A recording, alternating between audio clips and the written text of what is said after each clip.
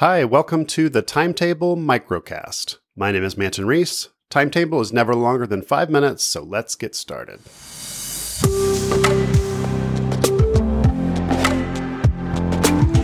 I'm joking about the 5 minutes. I think I've done a few episodes that are a little more than that, 6 or 7 minutes, maybe 8 minutes, but the intro is really just a reference to David Smith's original Developing Perspective podcast and the newer podcast that he does with Marco Arment called Under the Radar. They start every show like that, so I just thought it would be fun to start it that way because I'm going to mention that I was listening to Under the Radar last week. They just hit 100 episodes. And, Core Intuition, of course, hit 300 episodes around the same time, another nice round number. Daniel and I didn't record episodes as often in the early days, so the Under the Radar folks have actually been much more consistent. They've ramped up to 100 episodes faster than we did on Core Intuition, much faster.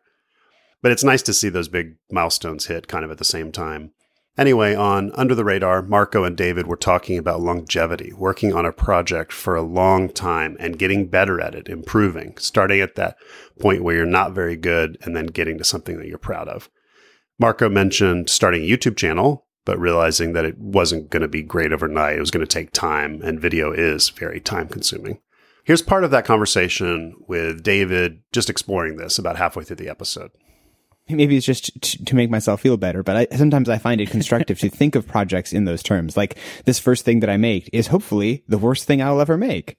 And that's okay. Like, I don't need to start with the perfection in mind. Like, I'm never going to be able to start off perfectly and then have already arrived. It's like, no, it's like, I'm going to start off making something probably not so great and then make something slightly less terrible and then slightly less terrible. And eventually it gets, over time, that process repeated over and over again is how you ultimately are able to do something good at the end. And I think that's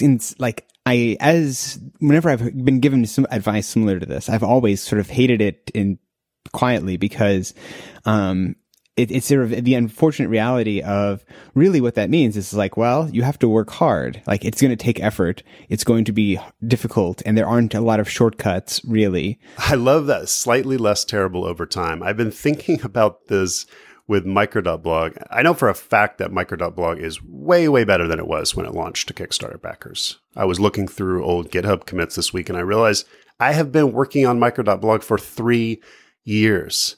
And I feel like I'm finally getting somewhere. But I don't have infinite time and money. The Kickstarter was 10 months ago. It was successful, but I can't coast on that forever. I'm using that money to pay for my time and the server resources and scaling up the product and working on it and writing the book. And lately, I've really been feeling the pressure to turn the corner, to make the service even more compelling, to get more subscribers, to make sure that the people that do have an account are using it, while also still balancing all the other goals that I have for encouraging people just to blog more, whether they pay me or not, and also to participate in the indie web community as much as I can. I'm in a bit of a frenzied mode right now, actually working on the Mac version of Micro.blog. It's coming together very quickly, but it's never quickly enough. I was up till 1:30 in the morning last night working on it just because I was in that zone where I knew exactly what needed to be coded. I just needed time to write it all down in Xcode. And it's going to be great. I have no doubt, but it is a 1.0. I hope people will see the potential in it.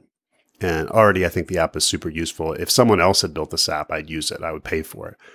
But no one has. People have worked on third-party, Micro.blog clients or Micropub API clients. And those are all great, but I think there's a place for an official Mac app that's just the best experience for getting started. So I'm glad I'm working on this. I think it's a great compliment to Micro.blog. I only wish I had done it a little bit sooner. Finally, to wrap up thoughts on doing something for years and sticking with it, I just upgraded to BBEdit 12 today. BBEdit is over 20 years old. I think it's 25 years. And it makes my little 3 years of Micro.blog look like just the first step. And if Micro.blog is truly successful, then those 3 years are just the first step. I'd love to look back on it in 20 years. I'm working toward that every day. I want to put everything into it. I've worked on apps for 5 years, 10 years, never much longer than that. but I have been blogging at the same place for 15 years. So I have some experience being consistent, and I really want to apply that to Micro.blog. Thanks for listening today. Hope you had a great week. I will be back recording from Chicago next week, where I will be attending the Release Notes conference. Really looking forward to that. See ya.